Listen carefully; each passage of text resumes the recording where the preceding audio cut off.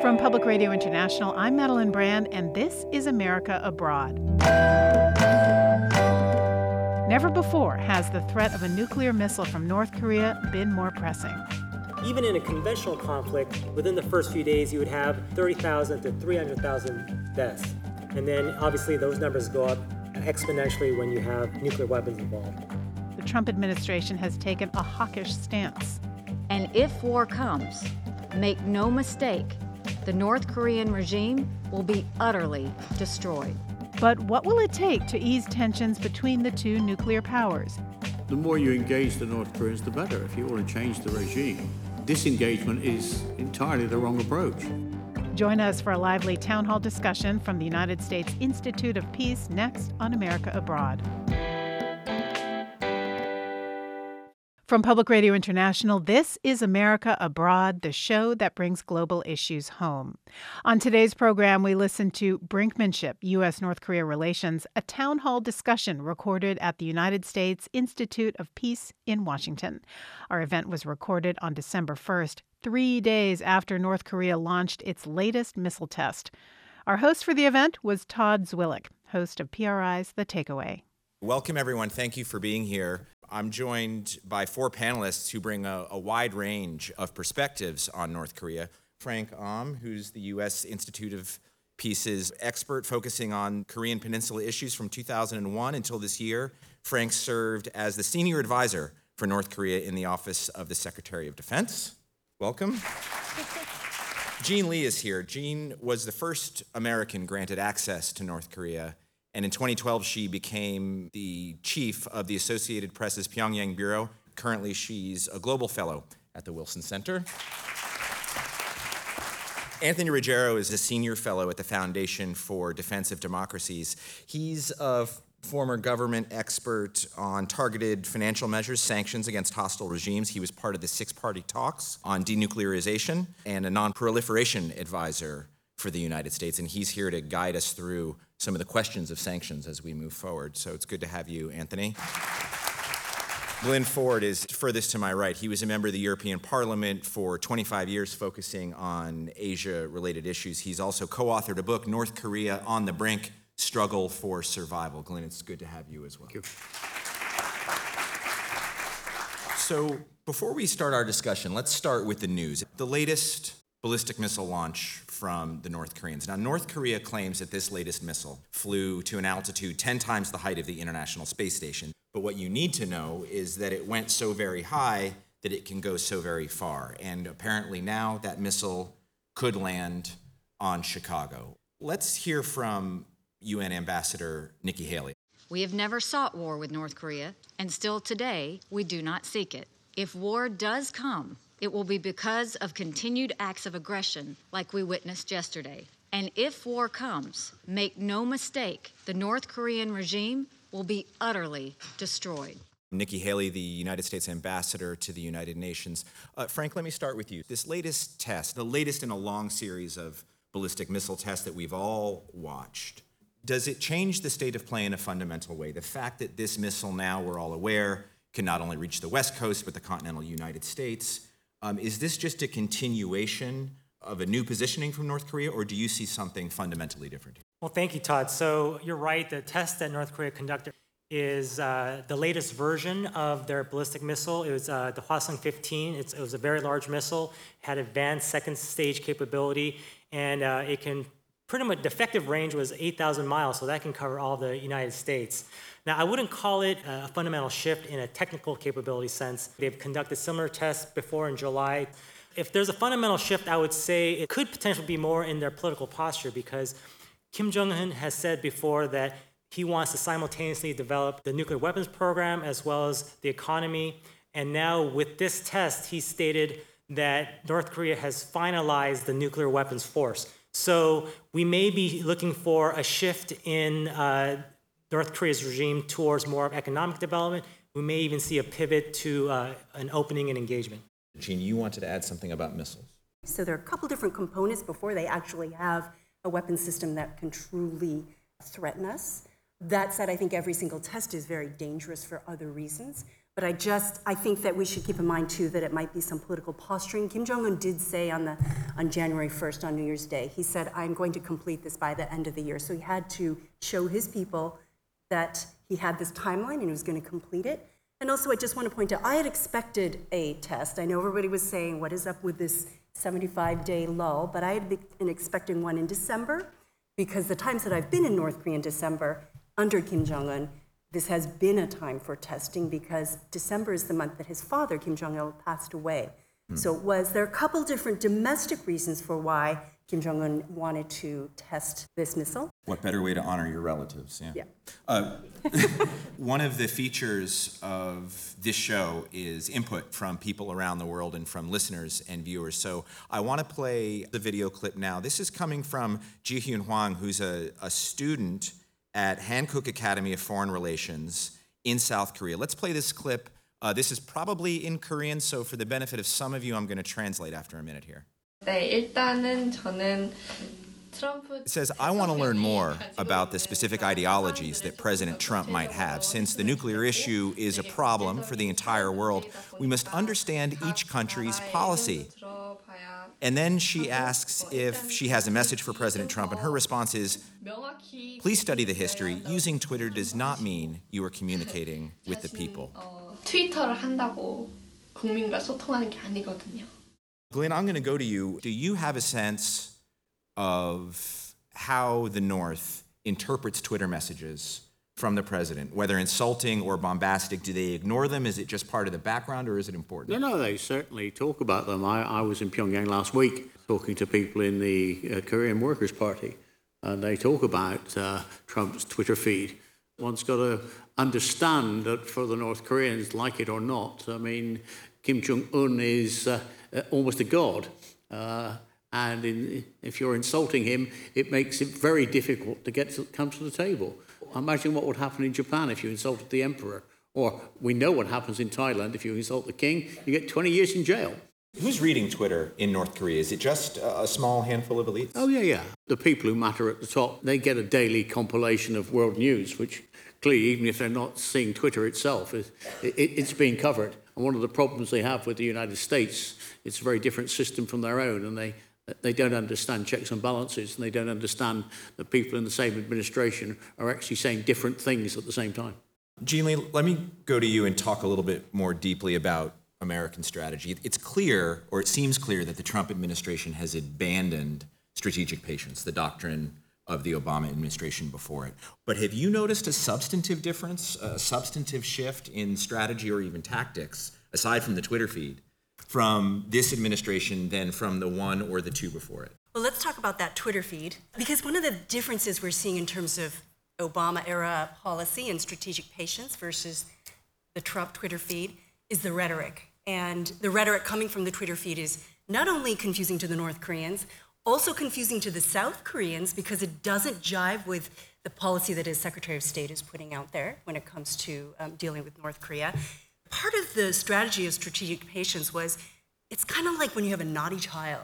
There is a theory that perhaps you shouldn't give that child the attention that child is craving, right? Put it in the naughty corner. But part of that policy was to kind of ignore the provocations and not to kind of feed it. But what we're getting with these crazy tweets from the president's feed is a rise in this war of words between North Korea and the United States. And certainly what I think people in South Korea are worried about is if both of these leaders raise the rhetoric to the point where they can't back down, is that going to lead the region into some sort of a conflict?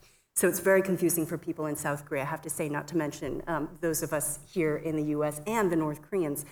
I have to remind you that we have a state of an armistice and a ceasefire in place on the Korean Peninsula. So militarily, we're limited to a certain degree if we abide by that armistice. Donald Trump, the president, can threaten all he wants in his rhetoric, but there is a limit to a certain degree, if you're going to follow the code of conduct, to what you can do in terms of military action. We're going to talk a little bit more about military options, such as they are, a little bit later in the program.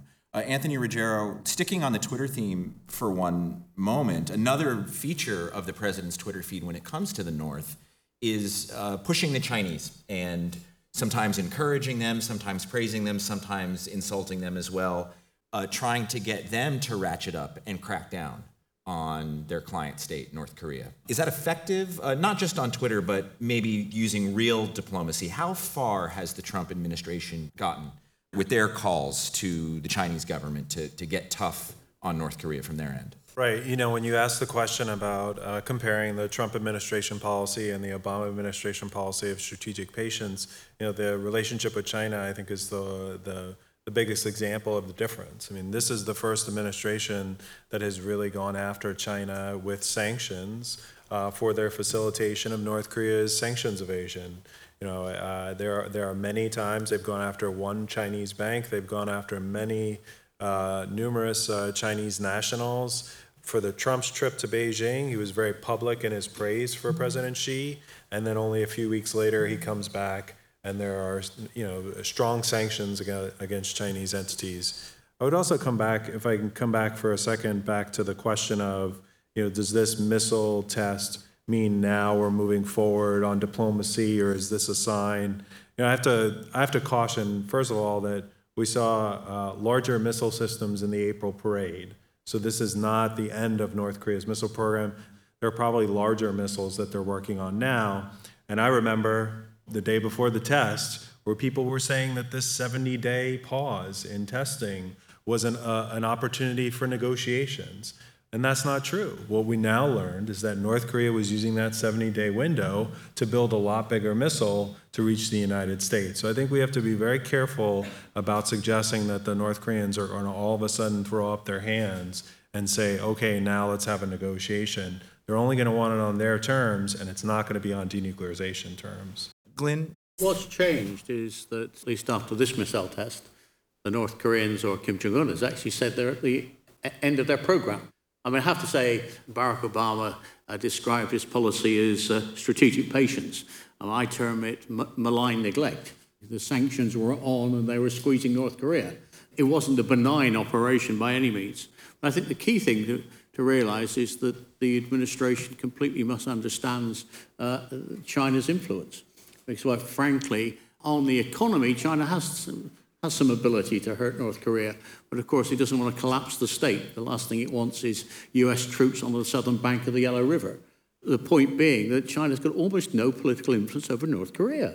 I want to play another clip now. This one is from Yitao Huang, who's an office worker in China, in Shanghai, and he has this message for President Trump.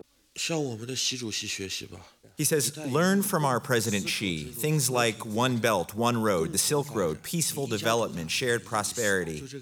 Being the only powerful country isn't fun. Look at China and Russia. We're on great terms. Why do you have to do what you've been doing? Everyone should participate. You should not dominate the game all by yourself. I think that most Chinese people share this view. Anthony, President Trump may agree with Yitao Yang here. Here, the U.S. has been trying to deal China further into this process, right, than probably many officials in China want. China is split on how far to go in pushing on the North Koreans. Isn't that right, when you look at the Chinese options for sanctions? Well, you know, the Chinese leadership faces a difficult decision. How long are they going to look the other way? And I think that it's clear that they have leverage with North Korea. I mean, the issue here is really going to come down to the United States is going to have to use its own sanctions against China to get them to act. In some of the cases where the U.S. has acted first, the Chinese have followed that with investigations and looking into the activities. And we're going to have to see more of that.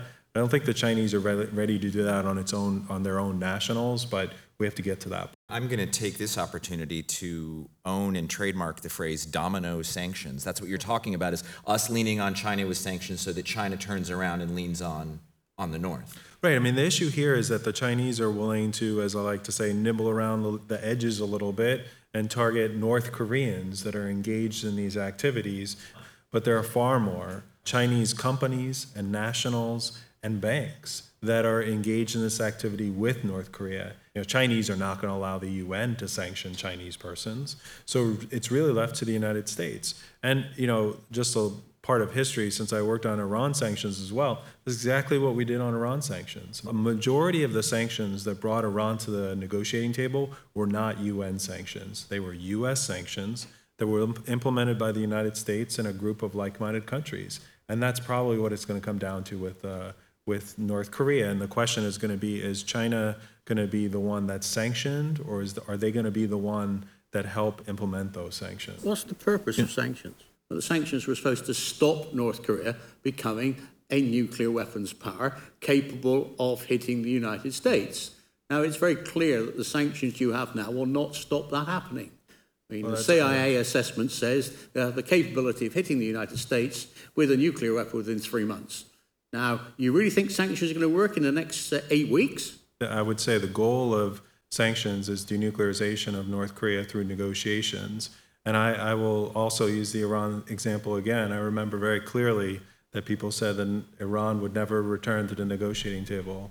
The North Koreans have not yet felt what it is like to have the United States government use Iran-style sanctions on them. And you know who knows that? The Chinese know that. All right, so Anthony, you're making the argument, and I'm glad you did, because I was going to ask you about this anyway, that there is a lot of room left to squeeze, that the sanctions are not nearly done if we want to ratchet them down more. We're coming up on a break soon, and this gives me an opportunity, because sanctions are a two-way street. You can be the sanctioner, but the sanctionee is part of this equation as well. And I'd like to get maybe a minute from each of you, and we can go down the line. Glyn, we can start with you. What you think North Korea wants from this entire confrontation? Do they want out from under sanctions? Do they want room to rebuild the economy? Do they just want to be tough? So start there. What do they want? Regime survival. And they see two elements to regime survival.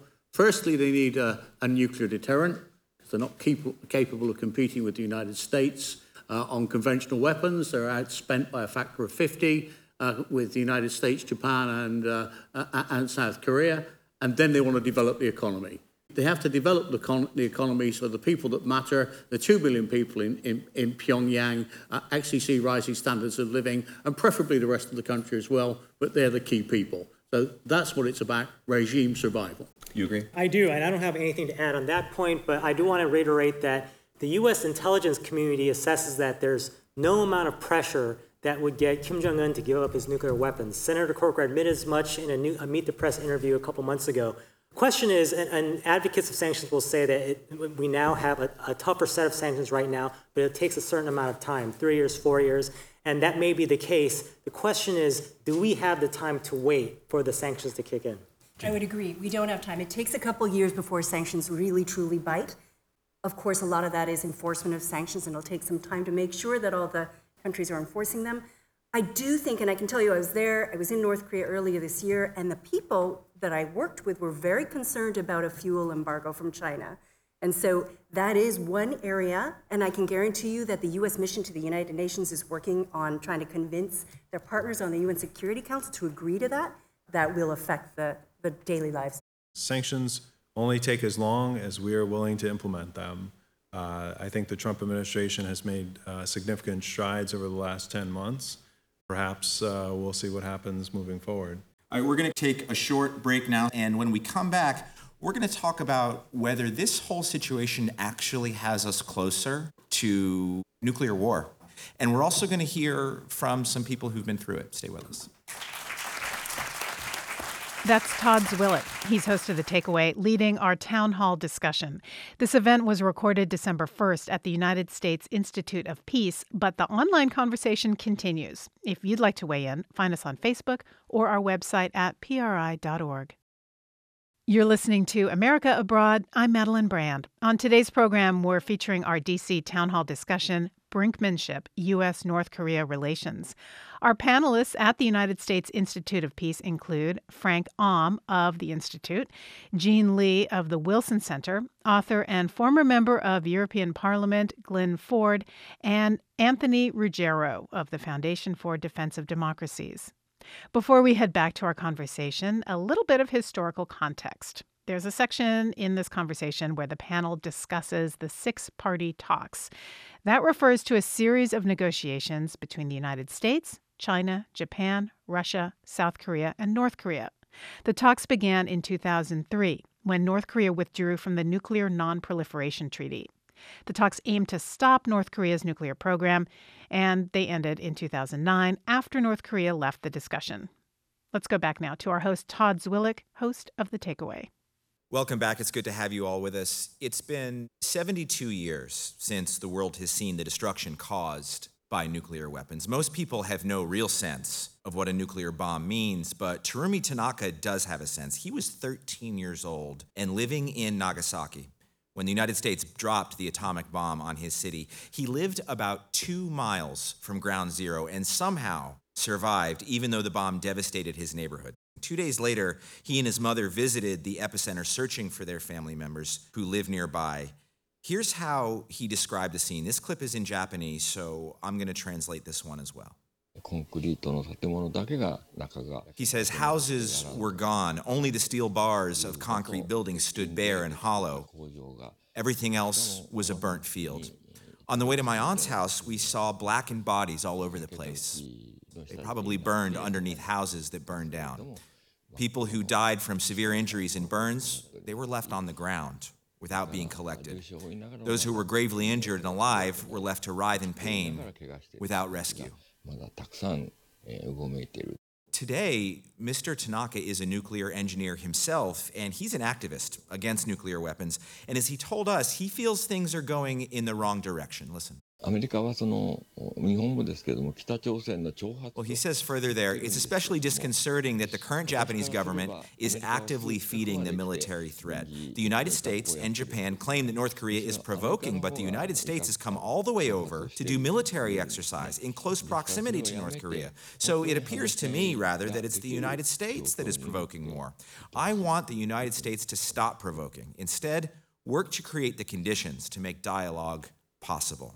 Frank, is the experience in Japan with American nuclear weapons as part of their culture now, obviously? Does that experience and the nightmare of it feed into the modern Japanese approach to North Korea and the potential threat that they represent? Well, I think the threat has always been there. So North Korea has had nuclear weapons for at least 10 years, since 2006. So the nuclear shadow has been there over South Korea, it's been there over Japan. And now with the long-range tests, it's growing appreciably in the United States. But I would add that it's one thing to have the capability. It doesn't mean they're going to use it. North Korea is not suicidal. They know that if they were to ever attack the United States or its allies, that we would respond with overwhelming force, and that means the destruction of the country. Really, the concern is that sometimes we tend to nitpick North Korea's tests. So we'll say, oh, they didn't achieve this. They didn't demonstrate a reentry vehicle. And so what North Korea may do is that they want to prove beyond any doubt that they have this capability. So the concern is that they would demonstrate a missile test with a live warhead that does an atmospheric detonation over international waters, and that would be a game changer for us. Another concern for us is that North Korea may now mistakenly believe that they have a nuclear weapon capability, so they can keep the U.S. aside, and they can run amok and coerce South Korea and do a lot of provocations for their purposes. Frank, you're the one around this table who's worked at the Pentagon. I think that you probably have some thoughts on viable military options, if any really exist. Is there anything the United States can do, failing diplomacy here, to really brush back the North Korean nuclear and missile program? There's certainly military options. I wouldn't call them viable military options because they all entail significant loss of life. So there's a recent Congressional Research Service study that came out that said even in a conventional conflict, within the first few days, you would have 30,000 to 300,000 deaths. And then obviously those numbers go up exponentially when you have nuclear weapons involved. That being said, there's other things you can do militarily that may not be escalatory enough that would put us in a conflict. It's hard to think a lot of what those are, because I think if you have a kinetic action that strikes even, say, one missile facility, you know that North Korea will respond because based on history, they don't wilt, they certainly persevere, they almost always fight back and retaliate. It sounds strange, and it sounded strange to me the first time I read about this, that there is a language of military, you call it kinetic action. I like that phrase they use over at the Pentagon. You have the option of a devastating strike that hits Pyongyang, or you can send 2 cruise missiles to one site. And those two things say different things to the victim, right? Just a pinprick strike says, we're not going to wipe you out, we're just sending a message. So interpret that as message sent. Did that type of language work? The North Koreans have to interpret what's happening. And there is a danger that they misinterpret what's actually happening because they're acutely aware from studying the Iraq War and the rest that they literally have minutes to make a decision. So let's hope that they appreciate the distinction between 2 missiles landing somewhere and a fully fledged assault. That's the first problem you actually face. And secondly, there are talks about pinprick strikes. There's talk about if you want shooting down a missile in flight, you might get away with that because Kim Jong-un can actually say that's a missile failure. He's not going to survive very long with his own administration. This is not a man on his own. His military agree with what he's doing as well. So, he's not going to survive if he doesn't fight back. Gene, let's get back to kinetics for a second, because the United States has thousands of troops in South Korea huddled on a couple of bases, as I understand it, within range of North Korean artillery. So we have to think 2 or 3 times about the ramifications of even a pinprick strike. The United States has 28,000 troops in South Korea, and in the region, 80,000 troops, and we have 200,000 Americans in that part of the world. So there are huge risks to any kind of action that could spark or trigger military conflict, not just to the Korean people or the Japanese, but to Americans as well. I think when I hear the words military options, we do hear the president threatening in very vague terms that he's going to do something, he's going to handle it.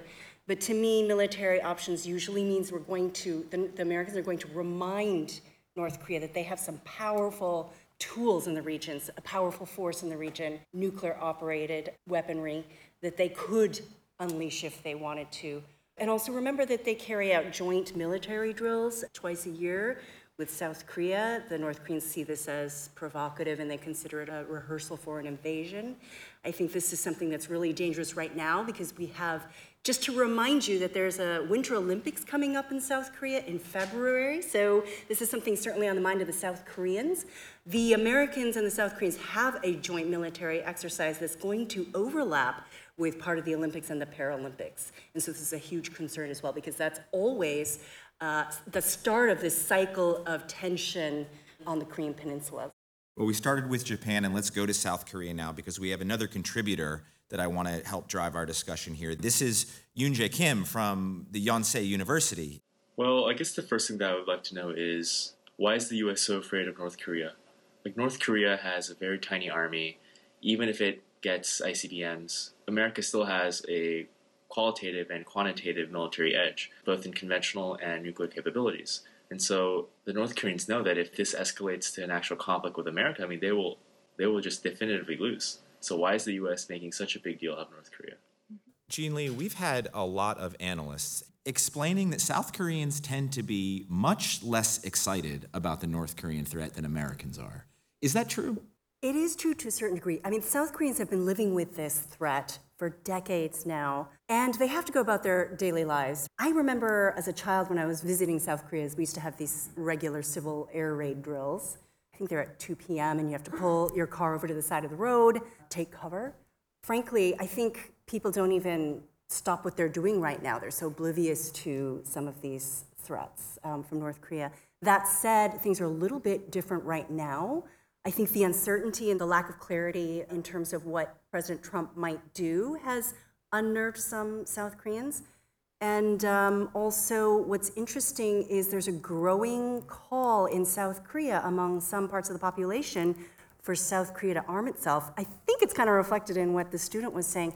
Some people are calling for to have nuclear weapons reintroduced to the Korean Peninsula. So this is a really interesting development that I see happening in South Korea. Anthony Ruggiero, you have experience in the diplomatic world, and we're talking about the potential for military confrontations and how these societies view the threat culturally. You've been around the negotiating table. You were at the six-party talks. Those are defunct. There may be talks in the future. How does the actual threat of violence, the actual threat of war, how does that inform how talks proceed? This is really the debate over whether we could have a policy of deterrence. I think the student's question is a good one and I think Frank mentioned this as well, that, of course, North Korea is not suicidal. I don't think any of us think that. I think that North Korea sees its ICBMs and nuclear weapons programs as a way to prevent the United States from coming to South Korea's aid and probably protecting Japan as well. And so the question here that people have been struggling with is, can you deter North Korea? A possible policy solution, can it just be, let's just not give them all this credit and attention for these provocations, and let's just say, You do whatever you want inside, but you can't attack the United States or South Korea, Japan. I would say, of course, we can deter North Korea from those military strikes, but you can't really use that as a policy to deter North Korea from proliferation. For example, North Korea built a nuclear reactor in Syria that was destroyed by Israel in 2007. If our policy is similar to strategic patience and just saying, let's not worry about this, we can, of course, deter North Korea. Let's focus on something else, especially something else with China, right? Then are we prepared to have a North Korea nuclear weapons program and an ICBM program that it will sell to anyone who is willing to pay for that? And that's really the crux of the policy debate with North Korea. And that's where I think we get into the debate of sanctions versus diplomacy. So if you want to have negotiations, as they say, it takes two to tango. The North Koreans have shown no interest in denuclearization talks. Well, I think they haven't responded. Okay. That doesn't mean that they're not interested. I think they eventually do want to get to the negotiating table, but they're doing it on their own timeline. They want to get their nuclear weapons program to a point where they can sit at the table as peers, or that's what they're thinking. Right. I mean, I guess I would say that's the danger there. It should be unacceptable for everyone that we would suggest that we would accept North Korea as a nuclear power as an end goal. That's not naive suggesting they don't have nuclear weapons now. Of course they have nuclear weapons now. If we accept North Korea as a nuclear weapons power, the Iranian regime will stand up and say, of course, let's renegotiate that nuclear deal. And you know what I want? I want the North Korea deal. I want the deal where I, in Tehran, can get a nuclear weapon. So we have to be careful about the precedents that we're willing to set here with regard to global nonproliferation. Yeah. Glyn, go right ahead. You're saying you shouldn't set a precedent with North Korea, but you've set a precedent with Israel, you've set a precedent with India, you've set a precedent with Pakistan, with A.Q. Khan hawking his gas centrifuges around the world. Where were the sanctions against Pakistan? Where were the threats to Pakistan? Where were the negotiations? No, it was fine. North Korea, oh no, they're a big problem. So, I mean, from the North Korea perspective, the US is changing the rules of the game halfway through. There's one other way to look at sanctions, and that's to look at it as a possible tool for diplomacy, in the sense that if North Korea is continuing to build up its program, you also want to have, if you're on the other side of the eventual negotiating table, you want to have something that you can negotiate away. So that's just another way to look at it. Yeah, leverage. I mean, that's the thing. If we walked into negotiations today, we don't have a lot of leverage. If we're not getting to denuclearization, sanctions is a way to prevent that proliferation as well. Let me go to one more video clip from an office worker in Shanghai, China, who asked not to be identified. Wondering if U.S. would ever consult South Korea or solicit help from South Korea or China, and what if they don't help, what would U.S. proceed? Jean, she wants to know if the U.S. would engage help with South Korea or with China. What do you think about that? One of the major concerns in Seoul right now is something they call Korea passing. It's a little bit of a Conglishy phrase, but it's the concern or fear that they're being bypassed, and that the U.S. and North Korea are in the middle of some sort of move toward bilateral discussions that won't involve South Korea. South Korea wants to be part of this discussion. They are really the ones whose lives are at stake here, so they're desperately trying to make sure that they are at that table and at those discussions. We've got kind of an ideological difference between the current president of South Korea and the president of the United States. The president of South Korea, his parents were born in North Korea, so they were refugees from North Korea. He has a much more of a holistic, I think, sense of the Korean Peninsula. He's concerned about the future of the North Korean people as well. So he doesn't want the obliteration of either South Korea or North Korea. Of course, right now he is very angry about the provocations, especially with the Olympics coming up. So he is trying to be tough, but he does eventually want engagement. The North Koreans realize that to resolve their dilemma, they have to talk to the United States. Nobody else really matters in the end. That's the solution. There's a bit of peripheral work with the South, with the people who are going to be paying the bills, because Donald Trump was not going to ask Congress to pay any bills for North Korea, and even if he did, he wouldn't get it. So it's going to be the South Koreans doing the heavy lifting with maybe some assistance from China, European Union, and possibly, it depends how long it takes, Japan. We've talked a lot about sticks. We've talked a lot about sanctions. We've talked a lot about ratcheting down. Let's give a moment of lip service to carrots, shall we? Anthony, you're the sanctions man. Talk about carrots for a moment. What positive motivation do we have to offer the North right now, and should we? I'm going to avoid listing out carrots because I would say my criticism of our negotiation strategy is that we would negotiate for both sides. In other words, we determine what we want from North Korea, denuclearization, and how we get to that point, and then we determine, what we're going to tell North Korea we're willing to give them in order to achieve that goal. It's North Korea that should tell us what they need from us in a negotiated settlement. We shouldn't be coming to the table with a list of here are the number of sanctions we can release. Here's the amount of heavy fuel oil we could give you. These are just past incentives that we've given them. And I would just say my final point will be that is the one area that we're not talking a lot about. What would be the negotiation strategy in a renewed six-party talks? Because remember, 2005 six-party talks joint statement says no nuclear program, no nuclear weapons for North Korea. That's certainly not what the Iran deal negotiated, right? So we'd have to discuss that. And then we have to think about how do we flip it on its head and get North Korea to commit to denuclearization up front. The flaw in the negotiations in the 2000s and in the 1990s was that we accepted this long drawn-out negotiations that in the end did not lead us to denuclearization. Jean, carrot. One of the interesting things when Donald Trump was campaigning was that he said, I would sit down with Kim Jong-un and have a hamburger with him. And I have to say it was kind of intriguing. There are reasons why you don't do that, because it really legitimizes the person you're sitting down with, and that's certainly a concern. But I can tell you that that's exactly what Kim Jong-un wants. So it was an intriguing proposal to put out there, and I'm very interested to know if that could ever happen. A little bit of burger diplomacy, which means legitimacy. Frank, is that a good carrot? That is a good carrot, and I think, so we know exactly what North Korea wants because they've stated it repeatedly. And I believe at this point the price has probably gone up. So we know that they want to keep their nuclear weapons. They want relief from sanctions. They want an end to U.S. hostile policy, which means end to military exercises, removal of U.S. forces from the Korean Peninsula. They want economic concessions. So we know what they want. It's just a matter of what are we willing to concede that allows them to get to the table or eventually get the goals that we want. Glyn, one carrot. Peace treaty. That's a big carrot. That's a Bugs Bunny sized carrot. Yeah. Well, you wanted one. If you're going to get one, it's a big one. Yeah. And a peace treaty, just as simple as that, come to the table yeah, to but it's negotiate impossible. You'd be lucky to get one vote in Congress for a peace treaty in North Korea. This is part of the problem. I mean, some of the things they want are impossible to deliver. Let's be realistic.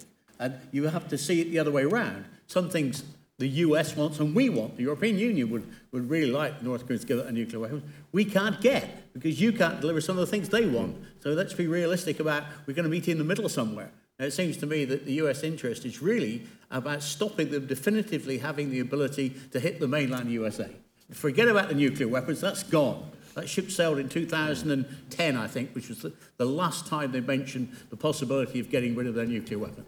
We're going to take another short break, and that will give all of you a chance to get your questions ready. The mic will start traveling around the room because you have an opportunity to question these experts yourselves, so stay with us.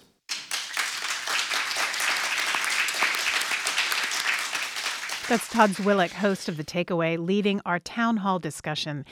This event was recorded earlier at the United States Institute of Peace, but the online conversation continues. If you'd like to weigh in, tweet us at America_abroad. You're listening to America Abroad. I'm Madeline Brand. On today's program, we're featuring our town hall discussion, Brinkmanship, U.S.-North Korea relations. Our panelists are Frank Aum of United States Institute of Peace, Jean Lee of the Wilson Center, author and former member of European Parliament Glyn Ford, and Anthony Ruggiero of the Foundation for Defense of Democracies. The show was recorded at the United States Institute of Peace. Let's turn back now to our town hall host, Todd Zwillich from The Takeaway. Welcome back, everyone, to our program, Brinkmanship, U.S.-North Korea Relations, here at the United States Institute of Peace in Washington, D.C. Well, now it's time for you to have your say. So there's going to be a mic coming around the room. Identify yourself and who you'd like your question to go for. Let's start with the woman with her hand up, right up there. Hello, my name is Bailey O'Donnell. I am a freshman over at American University studying international affairs. Is making a deal with North Korea possible, or do you think it would be arguing with a child that wants a cookie, but you can't give them the cookie, but they really want the cookie? And if military intervention is preventable or necessary? Frank? I think a deal is possible, but at the moment, it's looking very unlikely because I feel what the U.S. wants and what North Korea wants is so fundamentally irreconcilable. Or North Korea is saying that we absolutely want to keep our nuclear weapons, and the U.S. is saying is North Korea absolutely cannot keep its nuclear weapons. So if you take this all or nothing maximalist approach, then there really isn't space for diplomacy. I think there needs to be a little give, or there needs to be a shift away from that singular focus on denuclearization and a look at more practical, achievable, intermediate steps that give us the political space to later on tackle some of the harder issues. I do believe that there is a negotiated settlement where North Korea denuclearizes. And how do you achieve that is the type of sanctions that I was describing earlier. I know that everybody is a pessimist when it comes to sanctions, but there will come a time when Chinese banks are punished for what they did for North Korea. And then you will have Chinese banks on the front lines identifying North Korean money that is sitting in China that is used for the elites, for the military, and for the weapons programs. And what Kim Jong-un is going to have to decide is which of those are most important. And that's going to be the issue for him. Let's go, I don't want to give you too far to walk. Can we go down to the front to this gentleman here? Hello, fascinating discussion. I'm Michael Marshall from the Global Peace Foundation. I'd like to hear from Ms. Lee and Mr. Ford, who've spent extensive time in North Korea, on their take on changes within North Korean society, particularly as it affects the elites. The people in Pyongyang, how important are they? And what's going to happen if their standard of living, instead of steadily climbing, starts to decline? And then also the nexus between marketization and elite corruption. Thank you. Jean, you go first. The elites in Pyongyang, or the population of Pyongyang, is extremely important to the regime or to the leadership. Some people describe North Korea as having a court economy. I like to think of it a little bit like a monarchy, in a sense. You have to keep a certain number of people happy in order to win their loyalty. So that's extremely important. Glyn? Pyongyang was always privileged, but there's been an enormous further privileging of Pyongyang. I mean, you've now got restaurants, shops, you've got a dolphinarium, outdoor water parks, outdoor ice skating rinks in summer, package holidays down to Mount Kumgang. There's that enormous privileging. And you have borders around Pyongyang. Anybody can leave, but coming back in, you need permission. So this is a closed city, and it's very important for Kim Jong-un to actually deliver to those people. He believes he has to do two things. He needs nuclear weapons to stop regime change, a la Libya, Syria, Iraq, and he needs to grow the economy. Now, there's a degree of incompatibility there, and that's the trick he's actually got to pull off. Who's next? Let's go to this gentleman down in the third row, please. Thanks. Aaron Munn from the University of Melbourne. The 2013 International Crisis Group report on North Korea suggested a positive way forward to focus on sporting exchanges, the private sector, so around adventure travel, to open up new links on a people-to-people basis. So I wonder if anyone's got some good examples of where they've been able to continue despite the travel ban situation. You mentioned sports. Sports diplomacy still has some potential. It's one of the only arenas. It's one of the only ways that North Koreans can get overseas right now. We have an opportunity with the upcoming Olympics. We don't know if the North Koreans are going to send a delegation. They have pair skaters who've qualified, but sports is always one area. The North Koreans know this as well, and they try to take advantage of that, so there's some potential there. But a lot of other avenues for people-to-people engagement have been cut off. No other areas for the soft power of vacation planning to the Grand Canyon or the suburbs of Pyongyang? The more you engage the North Koreans, the better. If you want to change the regime, I mean, have engagement. Disengagement is entirely the wrong approach. The United Kingdom has an embassy in Pyongyang. I think it would be completely crazy for us to close the embassy in Pyongyang and to throw out the North Koreans from Britain. We want to get a dialogue. How the hell do you talk to them if you've thrown them out? So, the more engagement, the better. Every time they set off an ICBM, I'd engage more. I just want to point out the differences in evaluations. After 10 months, people want to declare sanctions don't work. But after decades of engagement with North Korea that have not produced the type of regime that we want, the answer is more engagement. So I think we got to be consistent in how we evaluate our approach to North Korea. We've had 64 years of sanctions. No, we actually haven't. We've had 64 years of sanctions. Maybe we could have that conversation in the green Every room. time we have new, tougher sanctions, nobody says this lot aren't going to work because we're just playing. Every set of sanctions is going to be the one that works. Happy to send you my work. We can have that conversation. I'm going to declare in the green sanctions room. on this part of the debate just so that we can make sure that the audience has more questions. Ma'am, there in the black sweater. Hi, my name is Maria Jessup. I'm with Karuna Center for Peace Building. Thank you for this discussion.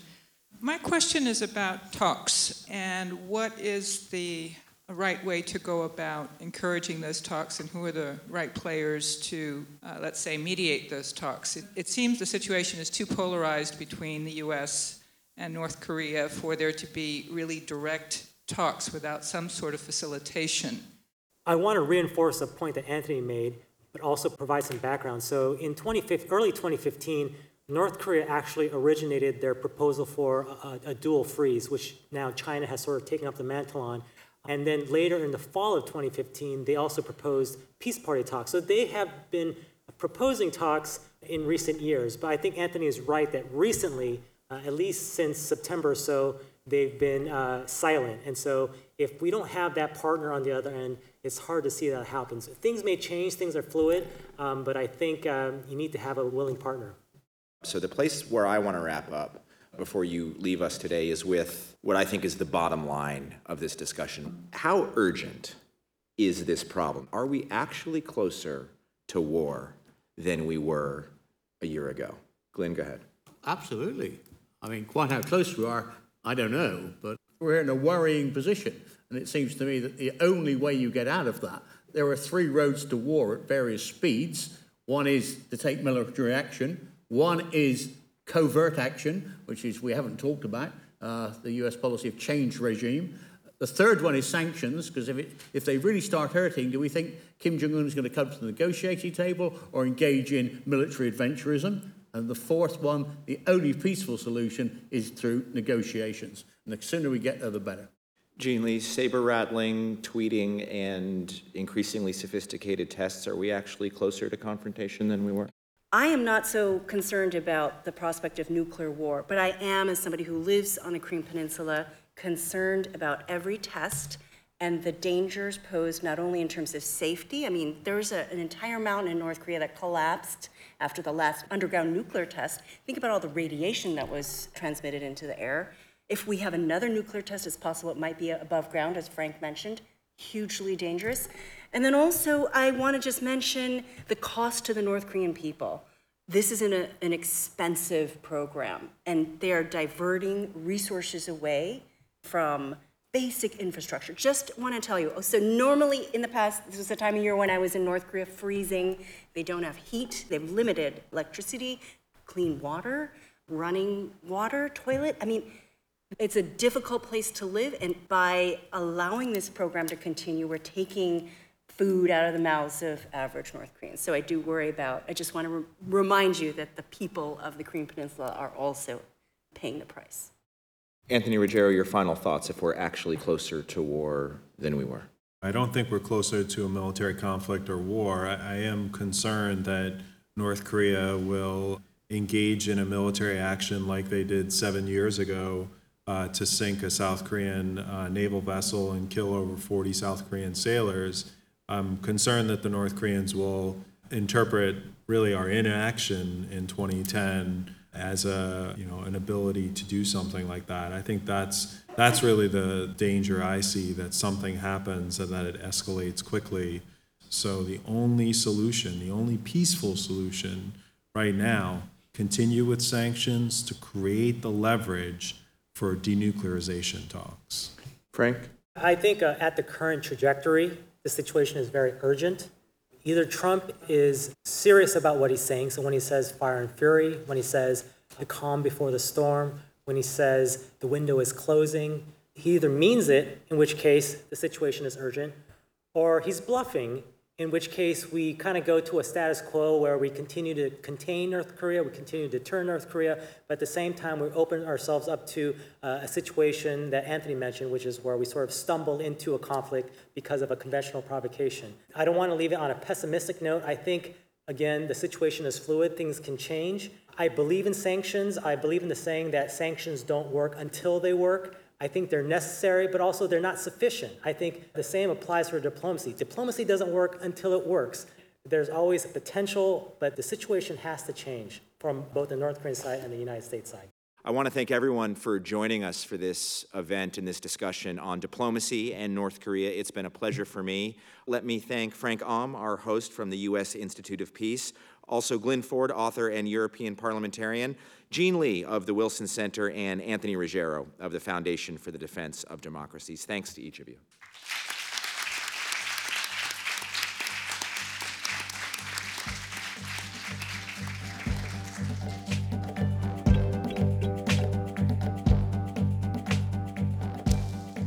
And that was host Todd Zwillich wrapping up our town hall discussion, which was recorded on December 1st, but the conversation you just heard continues online at pri.org.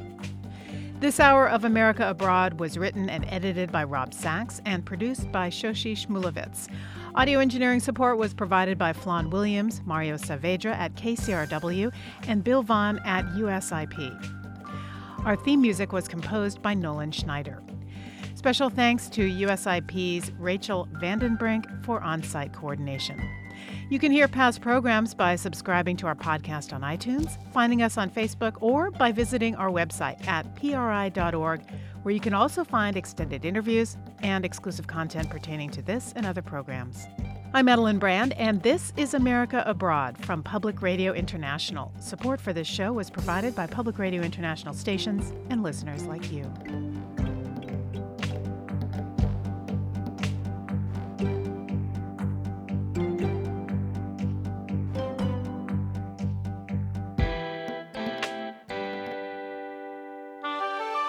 PRI, Public Radio International.